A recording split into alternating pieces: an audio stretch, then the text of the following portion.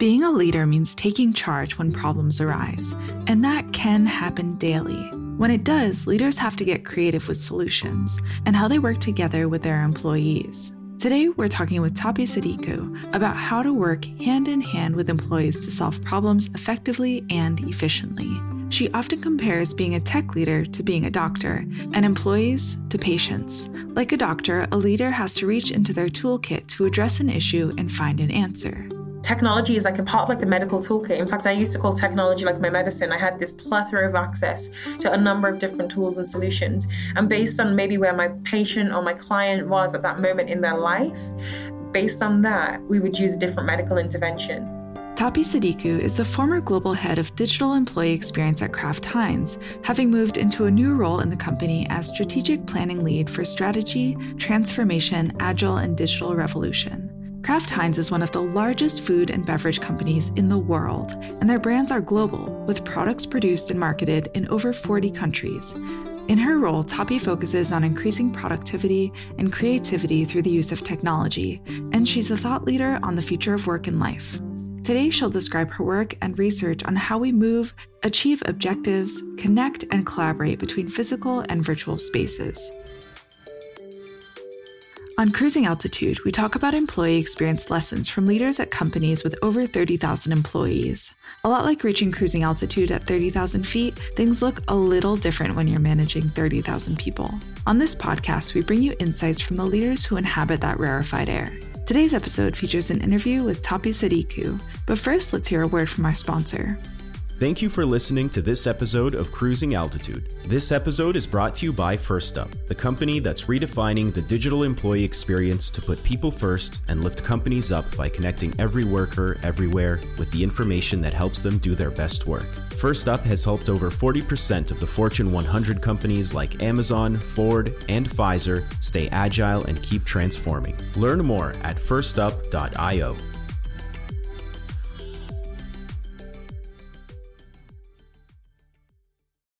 I would really describe myself as like a corporate doctor. So, like patient walks into my office or my clinic, and like any good doctor, I have a relationship with this patient. I'm like the general practitioner. Let's take a closer look at how Tope fosters that relationship between employees and company, or what she calls the patient and doctor.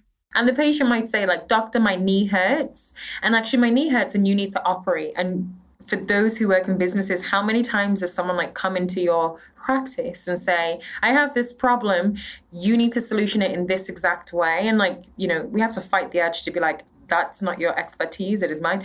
I think we have to like die to the ego. And actually what I enjoyed about my last job was that it really encouraged me to sit, pause, reflect, think, listen, and observe. And actually maybe in this case, I would ask the patient to do like, can you tell me how long it's been hurting? Can you tell me when the pain comes? How does it manifest in your body? Where does it start? Where does it end? Are there any triggers that you know about? If possible, can you maybe do some physical steps? And can I just watch you in your natural environment and listen to the words you use to describe this pain? So open communication is important to Tope. She likes to ask questions to get to the bottom of pain points, but she has some other tips too. And actually also the words you don't use as well, because I think sometimes the omission of information is just as powerful as the addition. And actually maybe through that analysis or that consultation, I might say, you know what, patient, it's actually not your knee. It's actually like the placing of your foot. And I feel like if we correct the placing of your foot through physio, you're going to be out of this pain. And, you've taken someone from somewhere where they've said, rip it out and put something new in, to a situation where it's physio. You're using like what they have today and you're just kind of doing it in a new way and actually helping them to strengthen the muscles and even maybe strengthen the bones. And that's really what I thought of my last role. So employee digital experience. How do we enable our employees to achieve the promise of life, the promise of work with the use of technology? How do we remove friction and enable flow? What are the modes of work? And really, what does technology, like what's the role of technology in those modes. And as a good doctor should do, it's not like the patient says, "Doctor, my finger's bleeding," and the doctor's like, "Hey, take Tylenol." You don't lead with the medication. Actually, you lead with addressing of the symptoms and actually the addressing of the root cause. Technology is like a part of like the medical toolkit. In fact, I used to call technology like my medicine. I had this plethora of access to a number of different tools and solutions. And based on maybe where my patient or my client was at that moment in their life, based on that, we would use a different medical intervention. That's what Tope did in her last role, and she loved it. She got to remove friction for her employees. In terms of how our employees worked, enabled, or at least endeavor to enable flow and find situations where our employees can kind of feel like they bring their holistic self to work. I remember using this language, especially when it came to looking at what is the future of our office physical space and like even looking at a virtual space. And I really loved that project because it was so philosophical in a way, but actually very practical and tangible. Anyway, I digress. So that was my old role. A lot has changed for Tope since that role. She says that she learned a lot along the way. Actually, it's given me an appreciation of one's attitude towards change. I just had lunch with a friend today. She's an architect. Actually, she's like a senior principal for a well-known architectural firm. And we were talking about, I really love like talking about the intentional design of space and how it can impact like the workforce. And then actually, as I even lean further into the role that I'm in today, how does that actually then materialize and manifest when we talk about like the achievement of a strategy? And I was talking to her about when I first moved here. So it's funny, like maybe I was primed and I said, when I first moved, I actually hated it. I really, really disliked a lot of things. Like I was annoyed because, I started off by saying, I order my Starbucks, it tells me 4 to 7 minutes and I go at 9, so I know it's there. I kind of actually like structure and routine, I wake up at the same time. I kind of eat the same thing.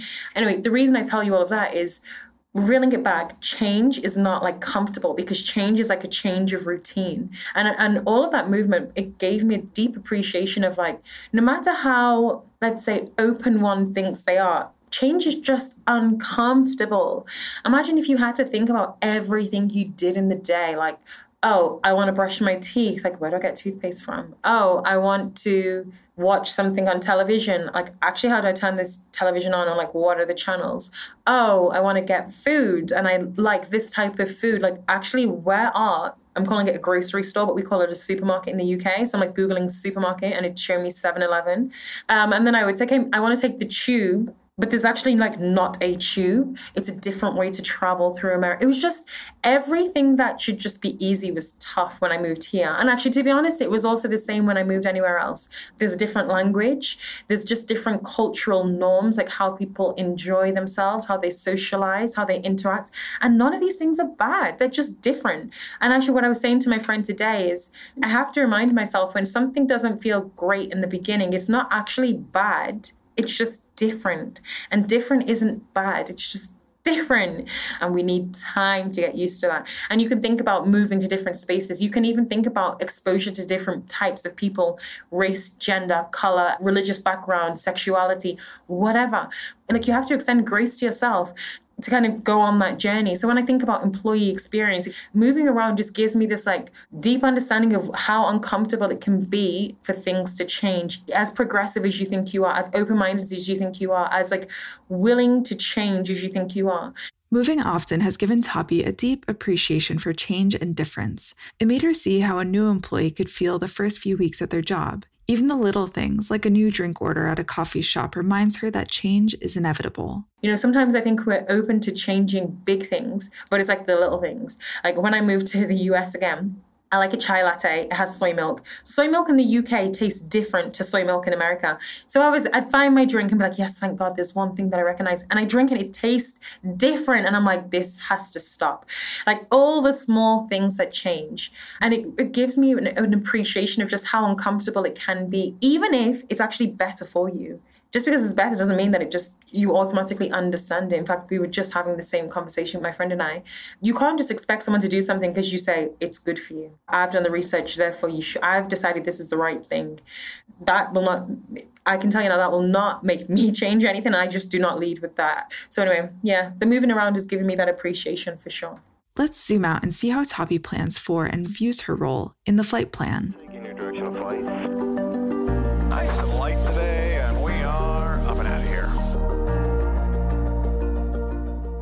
My old boss would say, you are the forward advancer. I think it's called forward advancer, and maybe I'll get fact checked later on. What he was trying to say is, if this was like the military or like the army, you are the one who goes into the environment, you can assess the environment, you come back and tell us like what's happening, and you kind of help us strategize. And, you know, you've got this team behind you that will help you build, like leaning into their expertise. There's like a team that everybody plays a part, but you are the one who's like going into the future, going into the environment and telling us what is happening. And based on that, we adjust our strategy. And that was like the role that I played within technology, or at least I endeavored to play. And I don't think you ever properly, at least in my experience, I never felt like I got to do everything I wanted to do at that time that I wanted to do it. But then, you know what, new things came up as well. Tope says that spaces can be a tool. How can people feel and be productive in a space? What kind of space enables productivity and creativity? What kind of spaces reduce barriers? Tope's been thinking about all of this. The space in which our employees work, the tools that they have in those spaces, but the tools really that they have to do their job. So let's talk about spaces. And that I'm saying space as opposed to place, because it can actually be like a physical space, so like an office, or a virtual space. Everything from like looking at like a browser and a virtual workspace you can create in a browser, all the way to like all of these like cloud-based systems. To be honest, I didn't look after the cloud, but like the idea of like a virtual space. And then the way that we kind of interacted in those spaces and how we communicated with one another. So like how I try and describe is that the first two pillars were really looking at like transformation of technology. And I want to be very clear, like I'm not an engineer. I wasn't the one building things, but really like trying to create like what that art of the possible would be. And then the third pillar was really looking at the behaviors required to be effective in those spaces. So like, what does productivity look like? And the way I can also think to describe it is, imagine if you had like a smartphone, but before a smartphone, you had like a piece of paper and a pen and like a fax machine and like a big desktop computer and a big like desk-based phone. And then someone said, actually, you know what? We're going to consolidate all these huge physical things that you probably can't even imagine into this tiny little smartphone. That's like the transformation side. But then how you work actually changes. What you're able to do also now evolves. And that was like the behavioral side, like the product, we call it digital productivity. But what does it mean to use this new technology in this space? And how can that enhance your life? How does that enable you to be more productive? Reduce time and barriers, reduce time to kind of connect with your colleagues and collaborate, and reduce barriers to execution. And then fundamentally like give you time to be creative and inspired, and then actually give you the tools that you need when you get there to be creative and inspired. Kraft Heinz is a CPG company, and they're a food manufacturing company. When Tope describes the personas in her company, she has a lot of ground to cover. At least I know we are in the top 3 biggest food manufacturing companies in the world. So we make like products that people eat. And probably a lot of things that like the listeners for this podcast would recognize, like ketchup, mayonnaise, beans, which I absolutely love. I'm learning about like mac and cheese. I'm learning about Oscar Mayer's. I'm learning about all of these different American brands. But that's what we do. So we're a CPG and we make food. There are so many different like versions of personas in this company.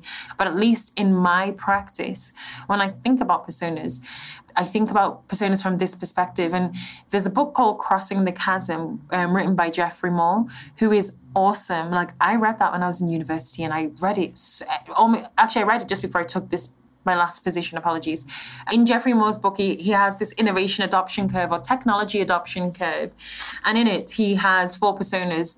One is a digital enthusiast, which is like 3 to 5% of the population. And it's a persona of somebody who is very enthusiastic about any advances in technology. In fact, any innovative advances. And while this population represents a very small group, 3 to 5%, really what I think is awesome about them is that they are so happy to like test in like a beta phase, experiment. Things don't have to be perfect. They'll give you feedback, and actually they can act as like some of the greatest influences, especially when it comes to like helping things go viral.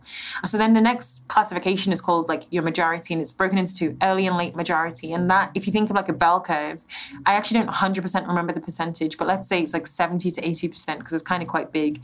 And the early majority is like, okay, it has to kind of be proven. So it can't be in like beta, minimum viable product phase, but it's kind of new to market and I'm happy to kind of like switch, or I'm happy to test and experiment. And then your late majority kind of moves once this thing has gained momentum. And then the final persona he calls laggards. And the laggard is like basically somebody who will not change, refuses to switch. And actually, in all honesty, in life, we can be any one of them. It's not like you would say, oh, I'm an enthusiast in everything in life. I just don't think anybody is. There is something that you just do not want to change. When Tope thinks about personas, she narrows them down to 4 main versions. The way we applied it within my practice is that we would say, you've got your digital enthusiast, same kind of language, and actually the same kind of characteristic and behavior. Someone who is enthusiastic about technology. We would use this population. Actually, we created an externally facing group called Collaborations Champions, where anybody could join and they would hear about new advances in technology and they'd test and experiment and they'd give us feedback and we'd like make amendments and they'd have access directly to like the wider technology team to answer any questions. And then we move into the second group. Jeffrey Moore calls it the early majority, but we called it digital native, and less about like age. Actually, this is really about like your attitude towards technology. And then the third group, this is the late majority. We called them digital immigrants. What we were trying to say is, when it comes to technological advances, does it feel like you are migrating to something new? And that's really what that population represented. And by the way, digital immigrant and digital native are not like original language. Actually, it's like there's academic literature that also speaks to the same. We took it and we applied it to this model.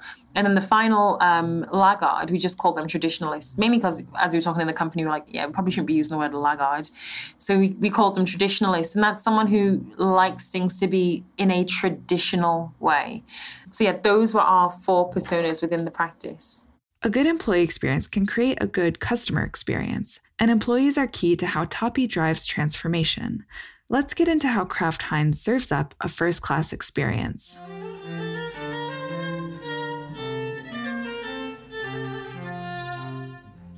One of the things that has really served me well, and actually I'll keep this for the rest of my life, is this idea of like proof of concepts and minimum viable products.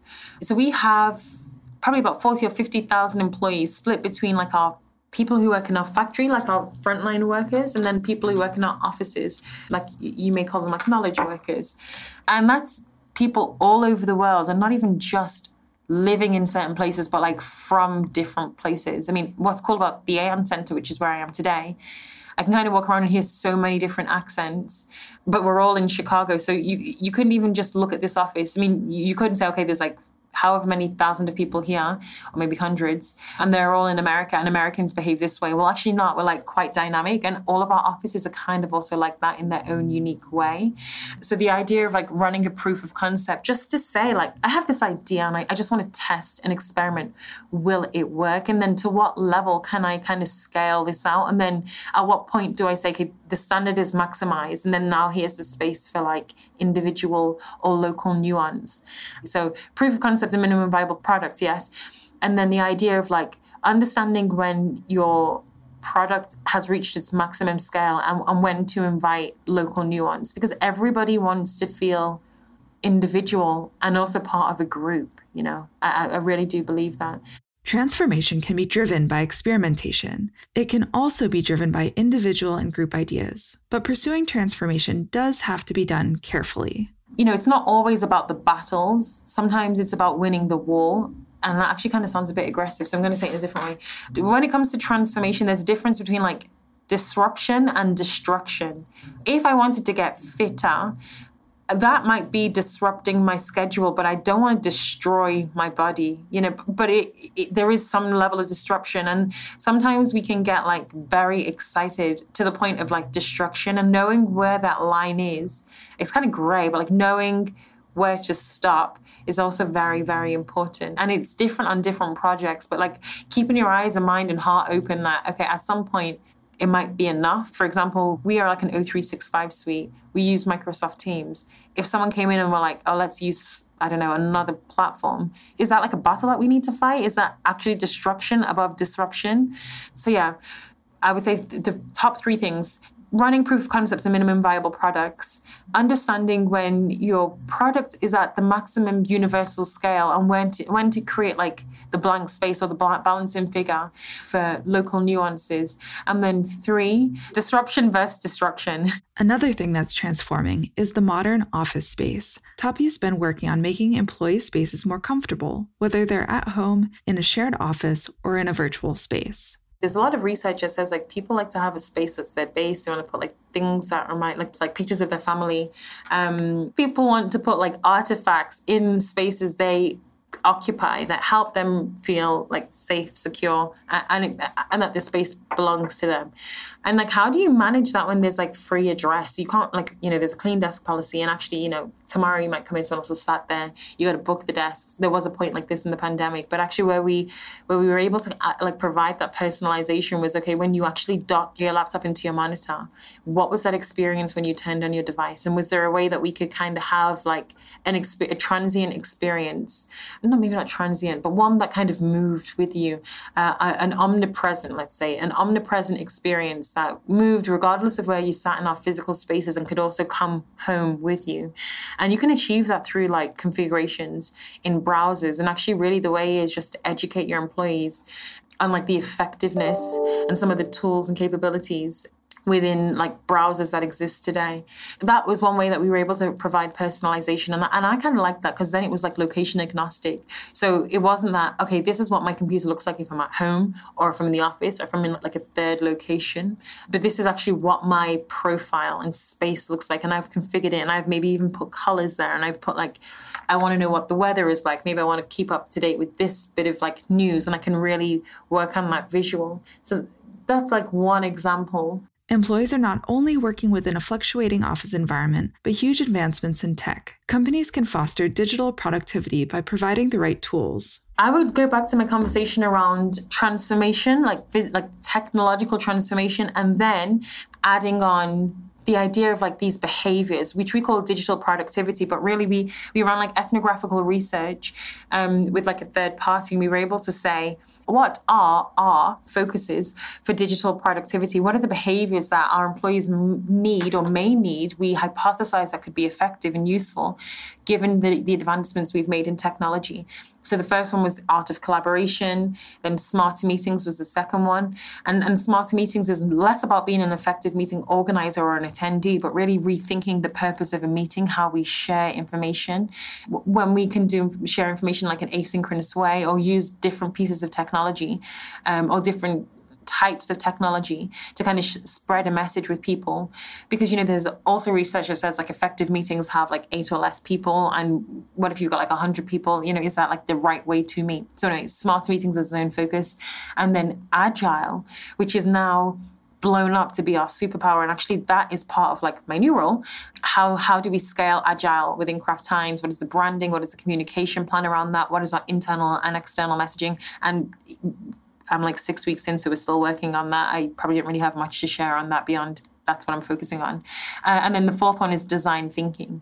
And really like, how do we apply principles of design in a CPG, in a manufacturing company, and across all functions within the organization? So not just for like marketing, but what about finance? What about IT? What does design thinking look like in HR? Like the principles of design where you hypothesize and then you prototype and you iterate and you really do that root cause analysis. Like these are core fundamental tenets that are effective across the entire organization. So that idea of digital productivity, the digital behaviors that we need, or we hypothesize could be effective in this new way of working, this new life. Serving employees comes back to serve the company in a cycle, but sometimes things can still get a little bumpy. Tope shares some wisdom she's gained from when things get rough in turbulence. Ladies and gentlemen, the captain has turned on the fasten seatbelt sign. We are now safely here. Autonomy and agency is so important. I think it's Daniel think, is it? There's like a YouTube video. It talks about the fact that employees or humans love autonomy, purpose, and mastery. And like one of the best managers out there I've ever had in my history to date. He introduced me to that video and actually really what does that mean? And like even from when you have like analysts in your team all the way to like very senior members of your team, like what does autonomy, purpose, and mastery look like? That is something that I think is just very important. Autonomy, purpose, and mastery. And respect for the individual. And that might just sound like so obvious, but you can like give people a lot of money, a great title. You can give them everything that you might think would like motivate people on the surface, but really like respect. Nothing like beats respect. And actually like when you don't respect people, you don't respect them, but you really impact somebody's like one's ability to also respect you too. But these are like principles that we teach children. We really like hammer them into children, and then like we don't reinforce them in adults. And actually we make excuses for adults who behave in poor ways when you would never make that excuse for a child. So yeah, autonomy, agency, and purpose, and then like respect. So when things get bumpy, what's helped Tope figure things out? What helps me is like humility, because when people are afraid, I think it's nice to know that you're not like afraid alone, but it's nice to know that you have like, even while we don't know exactly where to go, I'm like willing and open, and I want to kind of figure it out together. In my career today, I've had some awesome experiences on being on both ends of like receiving and giving, that like humble humility and like humble leadership where you kind of go on that journey together. And then it's just so delightful when you get it back as well. So when I think about leading through change, no one has all the answers. And the worst thing anybody can do is pretend that they do. But when you kind of give yourself the scope and capacity to say, I don't know, but trust me, I'm so determined to figuring this out with you. Let's do this together. You know, sometimes in uncertainty, people try like, it's possible and easier to act in the opposite effective way. After everything she's experienced and learned, Tope has one big final piece of advice. I would say extend grace to yourself and to other people, because we are all like trying to figure this out.